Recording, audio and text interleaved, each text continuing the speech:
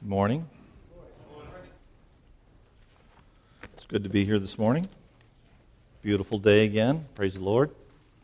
With that, let's pray.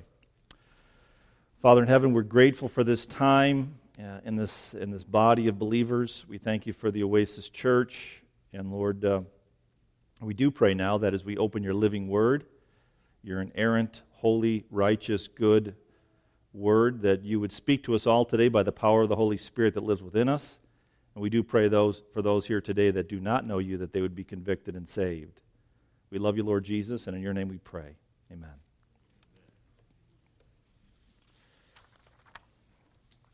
All right, let's do a little review, then we'll jump into the new text for today. First, I just want to hit this one more time, 6:15 through 23. It's such an important truth. I'm just going to kind of summarize this in my own words, and then we'll go on to the verses from last week. But basically, what's going on in these verses 6:15 through 23 is the question. We'll put it in our language, but because we're under the grace of God, not under the law of God, or maybe how our culture says it today, because God is so loving, God is so kind, God is so forgiving, He doesn't mind if we sin a little bit, does He? That is kind of the question they're asking in the beginning of this text. Is it okay if we sin a little bit? God's so nice and good and gracious. Does that not sound like our culture today? Yeah, it does. It sounds like, well, God's going to forgive me. God is love. Everybody's going to heaven. Isn't that kind of the theme of our culture today? And obviously, this is what was being addressed here in the text. And what does he say? He says, by no means, absolutely not. And then what would be the next question you might ask is, why not? If God is so loving and gracious, why can't we go on sinning? And he says, don't you understand that you're a slave to whatever master you serve? And there's only two masters. There's Satan and the darkness, and there's Jesus Christ, God the Father, and the Holy Spirit, which is light. And you're either serving one master or the other. That's what he's saying. He says, how can you go on serving the master of darkness yet proclaiming Christ? Because the reality is it doesn't matter what we say, it matters how we live out our life. And if you're serving the master of darkness, that indicates your alliance is to that master. That's what he's saying in that part of the text. So, why not? Because whoever you serve reveals who your master is. And then he says, well, okay, the next not logical question would be, how do we live the obedient life? And he goes, this might be strange to you, but it's not by making a bunch of lists of do's and don'ts. You're never going to be able to live a life of just making do's and don'ts. It says, we live this new life by being obedient from the heart. It's a love relationship that drives us into this new life. And then he covers some other truths in these verses, that we're no longer the deception of Satan. We're no longer under his power. We no longer have to have the power. We have the power to obey God, and we now have the power to become slaves to righteousness. And then he closes this little piece of text with the question is, come on, you got to remember that everybody in the New Testament time were new believers, right? Later in life converts, because that's all there was. But remember, he goes, come on, don't you remember what the fruit of your old life was? He goes, just think about the fruit of your old life. And then he says, what about the fruit of your new life? And that's how he closes that text. Okay, then last week we were here, 7:1 through 6. If you'd open your bulletins, I've written a little summary in there for you. I pray you're taking notes every week. You know, as Mr. Thrasher taught us on Wednesday night, here's a truth for you, that if you hear something, your retention level, this is a statistic now, your retention level is 10%. If you write something, if you take notes, your retention level goes up to 50%. I probably would take notes, don't you think? Might be a good idea. Now, here's the reality, and my own life is, I'm getting on a little tangent here, but when I take notes, you don't necessarily have to go back and review those notes. That's not where the retention comes in. The retention actually comes as someone says, the tip of the pencil is the gateway to the mind. As you take notes, it just increases your retention level. Many times I don't go back to my notes, but because I wrote it out, it gets deeper into my mind. But anyway, here's a summary of the notes from last week.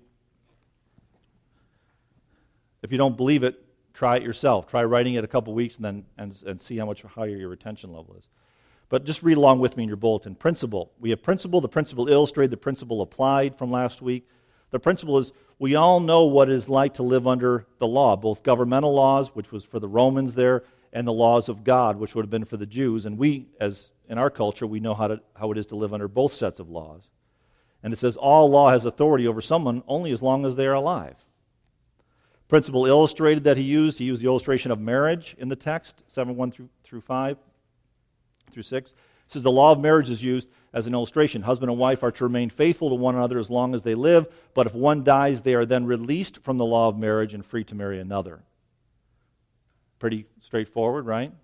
Okay, then the principle applied. Now he brings maybe the challenging theological truth here. It says, all who have been born again, all who have become new creations in Christ Jesus, all who have been adopted into the family of God, have died to the law through the body of Christ. We die to the law so that we might be joined to another, Jesus Christ. Just like the marriage illustration, we cannot be married to Jesus Christ until we first died to the law. And I have in parentheses there, faith in Christ or faith in the law. You can't serve two masters. We are now joined to Jesus Christ so that we may bear fruit for God, the fruit of being slaves to righteousness. We all know the fruit that we produce as slaves to sin, slaves to Satan, but now we must begin to produce a new fruit, a fruit of life. We realize this new fruit by the power of the Holy Spirit that lives within us, who leads us into all righteousness. If we trust in the law, in our own righteousness, then we will be judged by the law and our righteousness. We can be sure that anyone who chooses this form of faith will come up short of the righteousness that God requires. It is only living in the righteousness of Jesus Christ that one will be saved. It is only through Jesus Christ, by the power of the Holy Spirit, that anyone can produce lasting fruit. Amen. That's a summary of last week. You ready for the next one? We got a tough one today. So I'm going to lead you on a little journey here this morning with some supporting text. So everybody take a deep breath, relax. It's a beautiful day. We won't be here that long. But here's where we're going to go today, which is Romans. If you open your Bibles to Romans 7, and we're going to work our way through 7, from verse 7 through 13, Lord willing. And our brother Leon's going to open the Word for us today. If you'd all please stand as we read God's Word.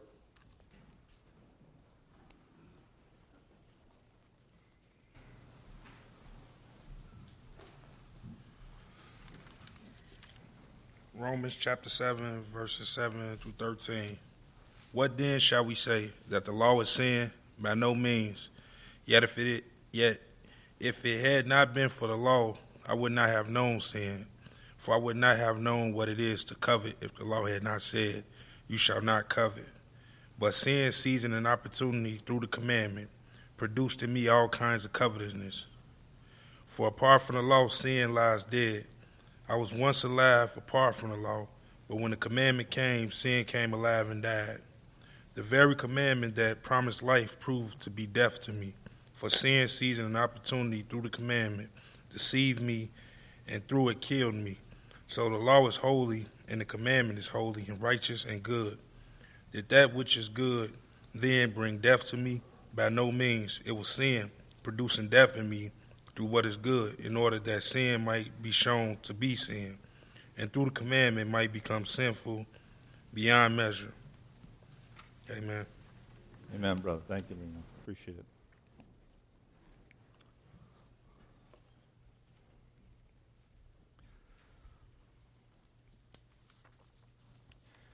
So try to picture this if you can, especially the Jewish people receiving this letter. I mean, you got to remember this. It was such a unique time in history because the Jews came out of the old covenant, right? It wasn't old to them, by the way. It was their covenant. And so they were raised with the obedience to the law and all the rituals and all the feasts. That's what they were raised with, okay? Now picture this. This letter's going to the Romans. These were born-again believers now, right? So they get this letter. You got to imagine the Jews going, hey, well, wait a minute. You know, we were told this was the way of God, and the Word was important, and the law was important, and now we're born-again believers. And they knew they were born-again believers. Anybody that's sitting here knows whether you're born-again a believer because the Holy Spirit lives within you. And they're saying, well, now you're telling me that it's not by the law. There's this new covenant, new way of life by the Holy Spirit. So what value does the Word have? What is the Word all about? Can you see those kind of questions coming up in the people? Would make sense, wouldn't it? Kind of a confusion. Us, it's different because we were raised, obviously, on the new covenant. So that's the kind of questions. And if you look here, we'll start off with verse 7. It says, what then shall we say that the law is sin? So in other words, what part does this law have in a new believer's life? Now, you remember, Paul's already taught us a great deal in the book of Romans. I'm just going to review these with you quickly so you can see what he's already taught them about the law. In Romans 3:20, it says, therefore, no one will be declared righteous in God's sight by the works of the law. Rather, through the law, we become what? Conscious of our sin. So he already told them the purpose of the law wasn't to save them, but it was to reveal the sin in their life. Romans 4:15, we already studied this too, but it says, because the law brings wrath, and there is no law, there is no transgression. Where there is no law, there is no transgression. How about this one? Romans 5:13. To be sure, sin was in the world before the law was given, but sin is not charged against anyone's account where there is no law. So do you see, he's already taught them the importance of the law. You know, this last one, just think about if you have a kid, and anytime the kid does something wrong, you spank them. But you never tell them any of the rules. You don't tell them why they're being spanked. They just get spanked when they do something wrong. But the reality is, the law reveals what God's righteous requirements are, reveals what sin is, and therefore wrath comes to it, consequences come from it, and that's a fair, loving, just God. Amen? So we learned that already in this last one we talked about last week, which is, but now by dying to what once bound us, we have been released from the law so that we can serve in a new way by the Spirit, not the old way of the written code. But now he's going to explain it in more detail. Is everybody doing okay? Looks like a tired church this morning. Is everybody all right? Okay, just stay with me. It's just a critical truth today. You're probably surprised, but I'm fired up about the truth that I have to share with you today. I'm fired up. It's a great message. Morning, Anthony. And we're going to get on a little journey here about this, but we'll see what he says, why the law is not sin, by no means. Look what he says here next. He says, yet if it had not been for the law, I would not have known sin. I would not have known sin, for I would not have known what it is to covet if the law had not said, you shall not covet.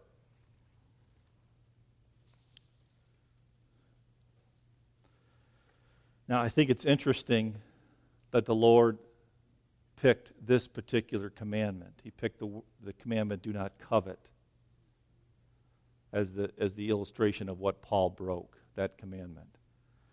Now, I just want you to stay with me. I'm going to show you some significant truths as it relates to that. Do you remember these verses, Philippians 3, 4, and 5, 3, 4, and 6, that Paul said?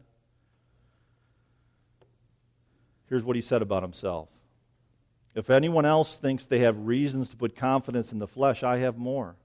Circumcised on the 8th day, of the people of Israel, of the tribe of Benjamin, Hebrew of Hebrews, in regard to the law, a Pharisee. As for zeal, persecuting the church. As for righteousness based on the law, what's the word he uses? Faultless. That's what he said about his life. But what's he saying in the text today? If it wasn't for the law, I wouldn't have realized my sin of covetousness. Do you see that? Now stay with me here. Watch this. We're going to look at when's the last time you looked at the Ten Commandments? It's been a while? Yeah, hopefully they're familiar to all of you, but I want to show you a very important truth. Look at here. We'll go through the Ten Commandments briefly. I really would like to preach a whole sermon on this, and God, it says here, and God spoke all these words. This is Exodus 21 through 17. I am the Lord your God who brought you out of Egypt, out of the land of slavery. First commandment, you shall have no other gods before me. That's another way of saying, love the Lord your God with all your heart, mind, soul, and strength. So you shall know the gods before me. The next one, look at this next commandment. I love the ladies have been studying at Wednesday's Bible study this issue of idolatry. It looks like God takes idolatry pretty seriously because he takes a little bit to explain it, doesn't he? You see that? He says, you shall not make for yourselves an image in the form of anything in heaven above, or on the earth beneath, or in the waters below. You shall not bow down to them or worship them. For I, the Lord your God, am a jealous God, punishing the children for the sin of their parents to the third and fourth generation of those who hate me, but showing love to 1,000 generations of those who love me and keep my commandments. God takes idolatry seriously. Now, I'm just going to get on one little tangent here just for a minute. You know, when it says that you see that he punishes sin for the third and fourth generation for those who hate God. You see that? Now, I hear a lot of guys, I'm going to talk to, guys that may be coming out of the mission will say that they're alcoholics. And it's a genetic disposition. There's nothing they can do about it. It's in their genes. Their dads were alcoholics. Their grandpas were alcoholics, right? Has anybody ever heard that before?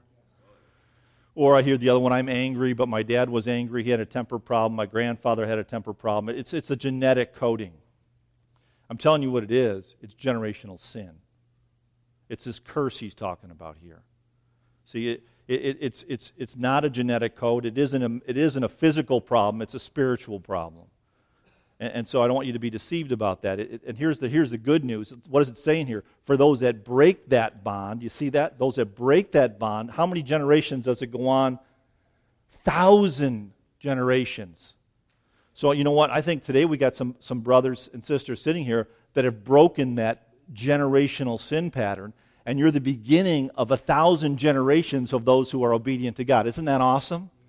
You can have, here's the deal, when you get to heaven, you can have thousands of generations of grandkids, great-grandkids, great-great-grandkids, on and on and on, of people that are in heaven. You've broken the bond, and you've lived a faithful life, and you're starting a new trend within your family. Isn't that great? So don't buy the lie it's a genetic coding. That's just the way of the devil of enabling people to continue to live in sinful patterns, and it's not true. If Jesus sets you free, you're free indeed.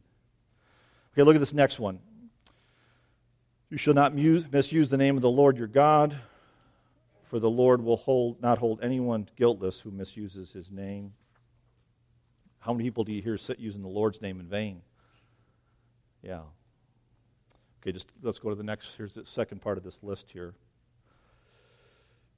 Stay with me. I'm going to make a point. But remember the Sabbath. Here's another one he takes pretty seriously. Remember the Sabbath by keeping it holy. 6 days you shall labor and do all your work, but on the seventh day is a Sabbath to the Lord your God.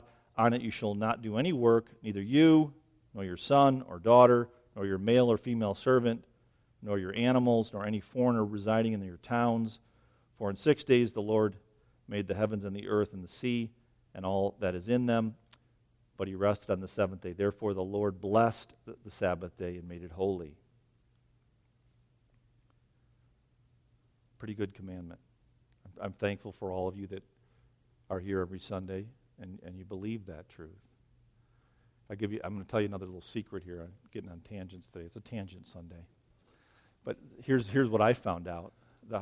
When I came to Christ, I worked a lot before that, and I didn't always keep the Sabbath holy. But I finally got this truth. When God revealed this truth to me, I began to make the Sabbath holy. It's a day of rest. It's a day of reflection. It's a day where I spend more time in my Word and with my family. But here's what's amazing, is that the other 6 days I end up getting more done than I did when I used to work 7 days. Do you see how God works? It's amazing. As you're obedient to Him, He blesses you. And I actually got more done in 6 days than I used to get done in 7. That isn't a prophecy preaching. It's just a reality of the graciousness of our God. Okay, let's keep going. Here's the first, no kids in here. We should bring this down to the Sunday school. Honor your father and your mother so that you may live long in the land the Lord your God is giving you. It's the first commandment with a promise. In other words, if you don't obey me, if you don't obey me, I might kill you. That's not what it says. Everything. But really, if you could tell, if you ever raised or saw rebellious kids, you can tell why this commandment's true. If they don't follow their parents, they rebel, and their lives can be shortened because of their own rebellion. Amen? All right. Let's finish this. You shall not murder. You shall not commit adultery. You shall not steal. You shall not give false testimony against your neighbor. And here it is. Here's the one that Paul is confessing the law revealed to him in his heart. You shall not covet your neighbor's house. You shall not covet your neighbor's wife or his male or female servant, his ox or donkey, or anything that belongs to your neighbor. Now, as I mentioned, I'm sure God picked this commandment to reveal to us through Paul for a specific reason. I want you to see this. The first commandment, which I'm going to summarize by love the Lord your God with all your heart, mind, soul, and strength, is one bookend. The other bookend is do not covet. And you notice the 8 in between are all external sins. But those two, the first and the 10th, are sins that live within your heart. They're internal. See, I can't tell if you're coveting. God can. I can't tell if you love the Lord your God with all your heart, mind, soul, and strength. But I can tell if you committed adultery. I can tell if you committed murder. So you see, the reality is Paul had been faithful in keeping all the external commandments. But when the law came into his heart, when God opened his heart to the Word of God, what he realized is there was covetousness living inside of him. He was full of pride and self-righteousness. And he desired things that weren't his. That's what coveting is, by the way. It's a lack of contentment with where God has you in life. So you have jealousy towards what other people have, whether it's spiritual gift, material gifts. You're looking at them, you're comparing your life to them, you're desiring what is not yours. You with me on this? Yeah, so see, Paul, even though on the outside he was obeying all the laws, that's why he was faultless, but in reality his heart was rotten. He really didn't love the Lord his God with all his heart, mind, soul, and strength, and his heart was coveting and full of self-righteousness and pride. Where's your heart at? Do you have jealousies when you see people? Do you grumble and complain? Do you compare your life to other people's lives? Coveting is that internal sin that you need to examine yourself on to see what's living in there. Now, you remember the encounter with the rich young ruler? Remember that one? And you remember, I love this too, it's just a reinforcement of this point. We're going to spend a few minutes on this, but it says, the rich young ruler came up to Jesus and says, "What must I do to inherit eternal life?" And look at what Jesus said to him, "You know the commandments." And look at the ones he quotes. Do not commit adultery, do not murder, do not steal, do not bear false witness, do not defraud, honor your father and mother. That's the only ones he named. And then he said, and how did the rich young ruler respond to this statement? He said, "I have kept these from my youth." And the text says Jesus loved him and said, "One thing you lack, go your way, sell whatever you have and give to the poor, and you will have treasures in heaven, and come follow me." Do you see that? The rich young ruler, just like Paul, was faultless with the external laws. But in his heart, he did not love the Lord his God with all of his heart, mind, soul, and strength. And he was a coveter. He coveted the things of the world. Because we know he left Jesus after that encounter in great distress, the text says. We don't know if he ever came to Christ, but at that moment, he was unwilling to obey, of getting rid of all the things where he found significance, and follow Jesus. It's internal sin. It's a sin of the heart that he's talking about. Now I want to show you. Is everybody doing okay? Can we stay on this for a little bit? I want to make sure you get this. Look at this. This is amazing. I'll just put these both up here. This is the text in the Jewish community. It's called the Shema, which for the Hebrew word it means for hear. And the Jewish people, the faithful Jewish followers, would recite these two. They would also recite Numbers 13, 37 through 41. They would recite these twice a day, the faithful Jews. Twice a day they would recite these. And why am I showing this? But just let's look at them, and then we'll talk about it for just a minute. It says, "Hear, O Israel," Deuteronomy 6, 4 through 9. "Hear, O Israel, the Lord our God, the Lord is one. You shall love the Lord your God with all your heart and with all your soul and with all your might. And these words that I command you today shall be on your heart." Twice a day they would say that prayer. And Deuteronomy 11, 13 through 21. "And if you will indeed obey my commandments that I command you today, to love the Lord your God and to serve him with all your heart and with all your soul, you shall therefore lay up these words of mine in your heart and in your soul, and you shall bind them as a sign on your hand, and they shall be as frontlets between your eyes. Now, the point I want you to see today is that God had made it very clear what his priority was. The Jewish people said this twice a day. They knew that the issue, what God was most concerned about was their heart, not their outward obedience to the law. He was concerned about their heart.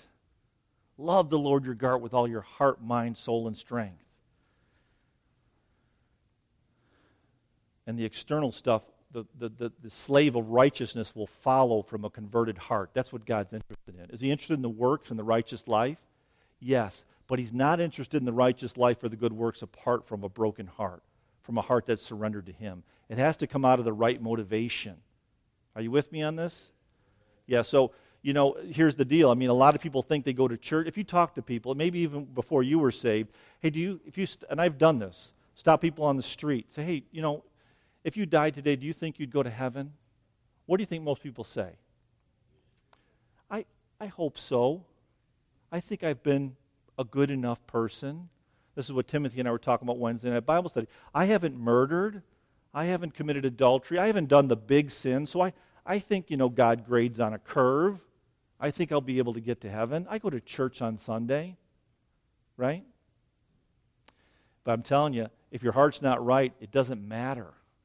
Your heart has to be right with God, because that's what he's looking at. Now, let me just give you a little more illustration on this. How about this? I just want to show you how well the Jewish people knew this. Do you remember the time when Jesus was confronted by the Pharisees? And a senior legalist of the Pharisees came up and says, what is the greatest commandment? Do you remember that in the text? And what did Jesus quote? He quoted Deuteronomy 6:5. He also quoted Leviticus 19:18, but he said to love the Lord your God with all your heart, mind, soul, and strength. And then later on, you remember, and this is in Luke chapter 10, Jesus asked a Pharisee what the greatest commandment was, and what did he quote? Deuteronomy 6:5. So the point is the Jews prayed this twice a day. The Jews knew this is what God desired, but it isn't how they live their lives. Now let me just show you two more illustrations. Look at these verses. These are words from Jesus. I want to show you what he said about the heart. He said, blessed are the pure in heart, for they will see God. Follow with me. I'm going to go quickly through these. Matthew 5:21 and 22. Remember this? He said, you have heard that it is said to those of old, you shall not murder, and whoever murders will be liable to judgment. But I say to you that everyone who is angry with his brother will be liable to judgment. Did he change that law? How many of you have committed murder according to this standard? I think we all have, right? How about this next one? You have heard it was said, you shall not commit adultery. But I say to you, everyone who looks at a woman with lustful intent has already committed adultery with her in his heart. I would have to say that most men in here have committed adultery at some point in their life. And then Jesus said this a little later in the book of Matthew, for where your treasure is, your heart will also be. See, brothers and sisters, I just want to make sure you get the point. It's pretty clear. But what Paul was beginning to see, even though he lived a very righteous life, is that his heart was rotten. His heart was absolutely rotten. And I don't know where you're at in your walk with God, but you've got to examine your heart. One more illustration from Paul's life. Now, we already talked about this. This is where he said he was faultless according to the law, but look what he says next.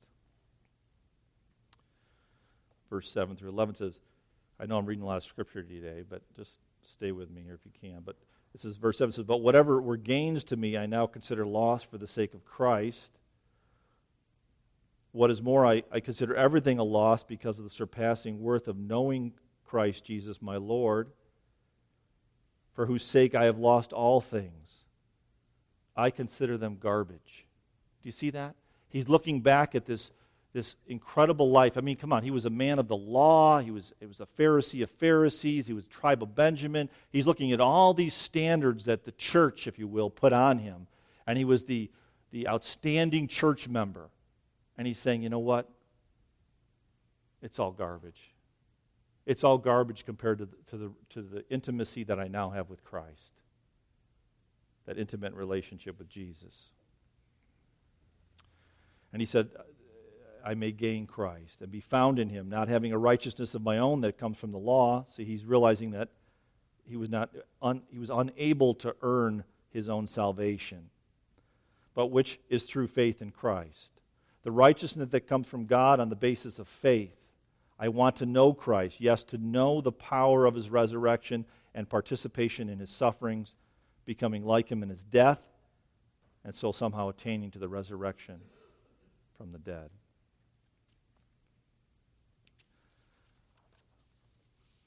So, do you see this? Is everybody getting this? The point of this? It's the heart issue, right? It's out of an intimate relationship with Jesus Christ. It's falling in love with Jesus. If you're coming to your word and trying to find out do's and don'ts so that you think you can live the righteous life, you're wasting your time. It's out of an intimate relationship with Jesus that he drives the righteous life. Because, see, once you're falling in love with Christ, you're going to want to live the righteous life. It will be a natural outflowing of this new relationship.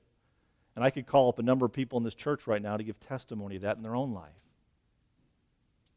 Are you there?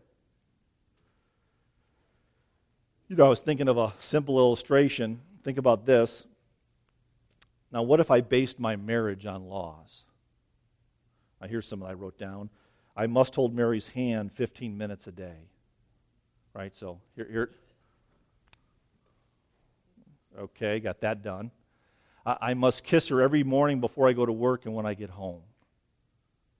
Right? And let's keep adding. I made a nice list here. Maybe Mary's going to make me hold up to these. I don't know. But must send flowers to Mary on our anniversary. Must tell Mary I love her once a week. Maybe that's not enough.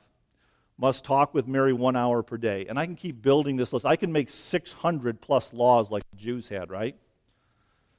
Now, first of all, do you think I could keep all those? No.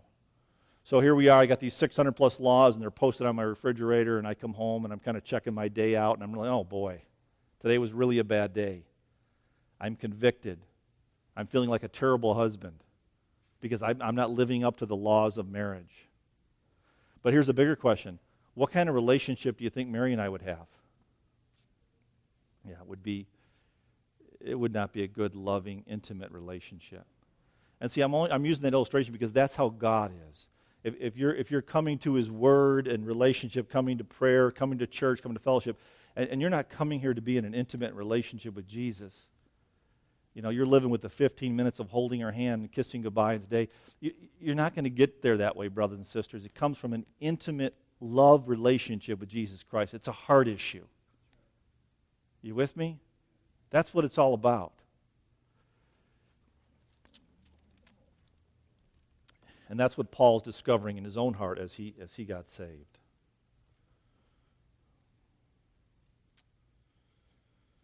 Okay, back to the text. That was the point for the day. We could quit, but we're not going to. Look, here's next is verse 8. So you see, I just want you to see that's what's going on in Paul's life, this issue of realizing his heart was rotten. Now look at verse 8. It says, but sin, I love this, but sin, seizing an opportunity through the commandment, produced in me all kinds of covetousness, for apart from the law, sin lies dead. This is so awesome. I mean, here's what I want you to picture is that, here we are, we're born spiritually dead. We've been serving the old nature, right? We're serving Satan and sin for a certain part of our life. I don't know when you got saved. Maybe you got saved younger in life. But the reality is we all did that. And then all of a sudden, we realize we're not saved. The law comes in, realizes we're coveting. We realize we've got a rotten heart. And what do you think the old nature does? What he's saying, it says it lies dead. But to me, that's like a possum, right? That old sin nature living within us, all of a sudden the light comes in. Maybe you've been in some buildings where there's cockroaches and you turn the light on and they scatter, right? Well, when the light of God comes into a heart and reveals covetousness and it comes to life, that light shines itself on all the other sins that are in there. Do you see that? And they're all coming alive. Here's the deal. You're beginning to realize you're a lot worse off than you first thought. Right? Anybody with me on that? Yeah, and see, that's called sanctification, but we first see we're sinners, we realize the Savior, but after that, boy, the work starts, right?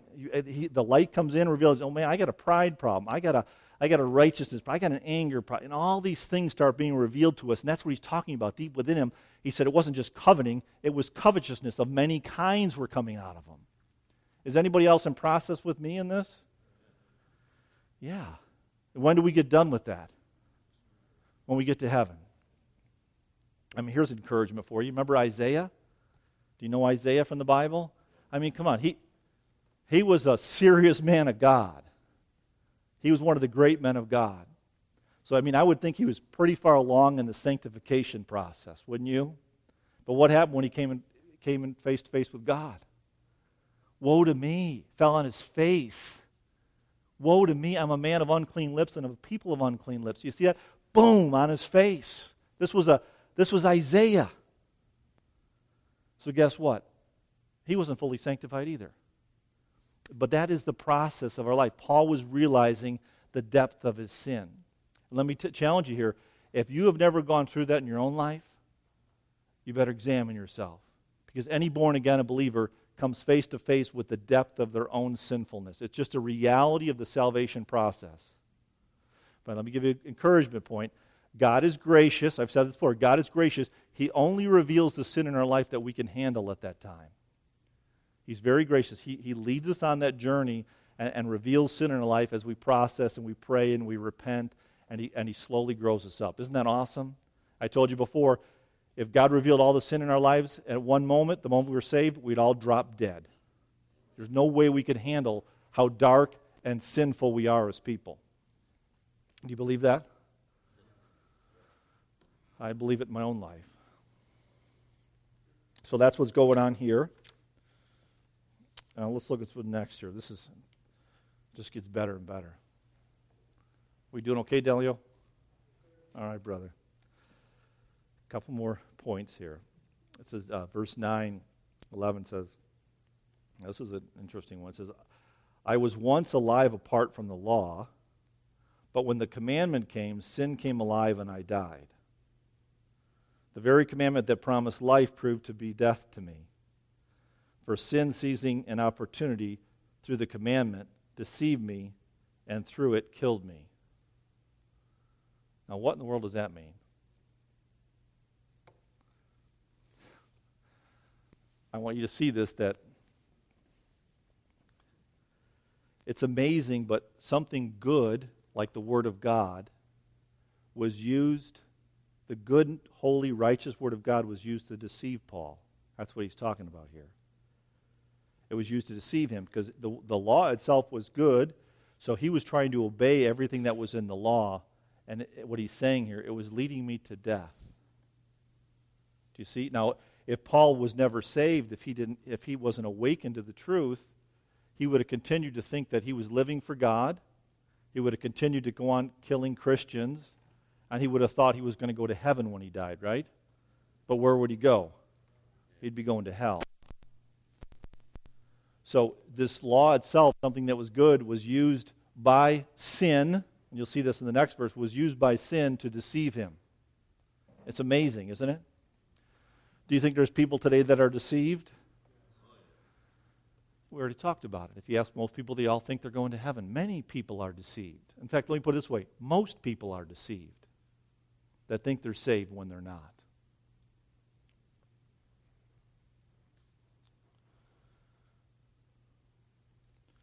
Now, let me show you the next part of this.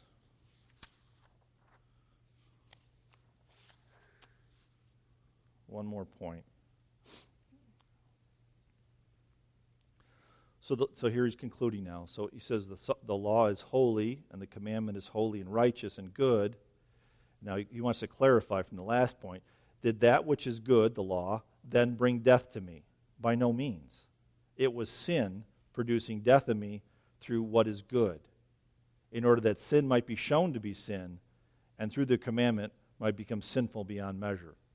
That is the good news here. I mean, the reality is what Paul is saying is that, yes, I was being deceived by the goodness of even the good law was being used against me to be deceived. He said, but it led me to the point of the end of myself, where I could see the truth, and it led to a different type of death, death to self, which resulted in salvation. Do you see that?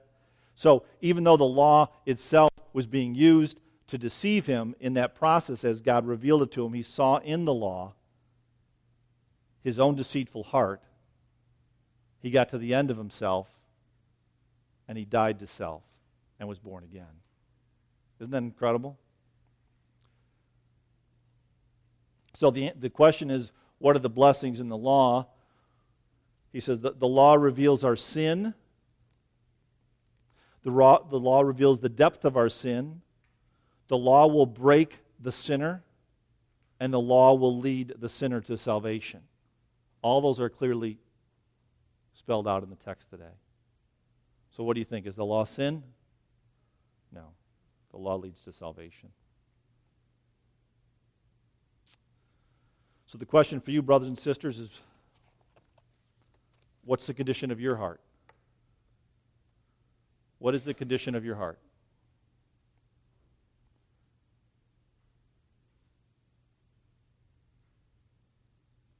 Let's pray. Father in heaven, we're just grateful for your word today. Thank you for this incredible teaching about coveting and your concern with our heart above all else. And Lord, I do pray for these dear brothers and sisters, those that know you, that they would also examine their own hearts to see any footholds or strongholds that the evil one is building, whether it's coveting or loving others, idols above you. And Lord, I also pray for those that are not saved today, that they will see what it really means to be saved. It isn't religion, it's relationship. And I pray you'd break them in that. In Jesus' name, amen.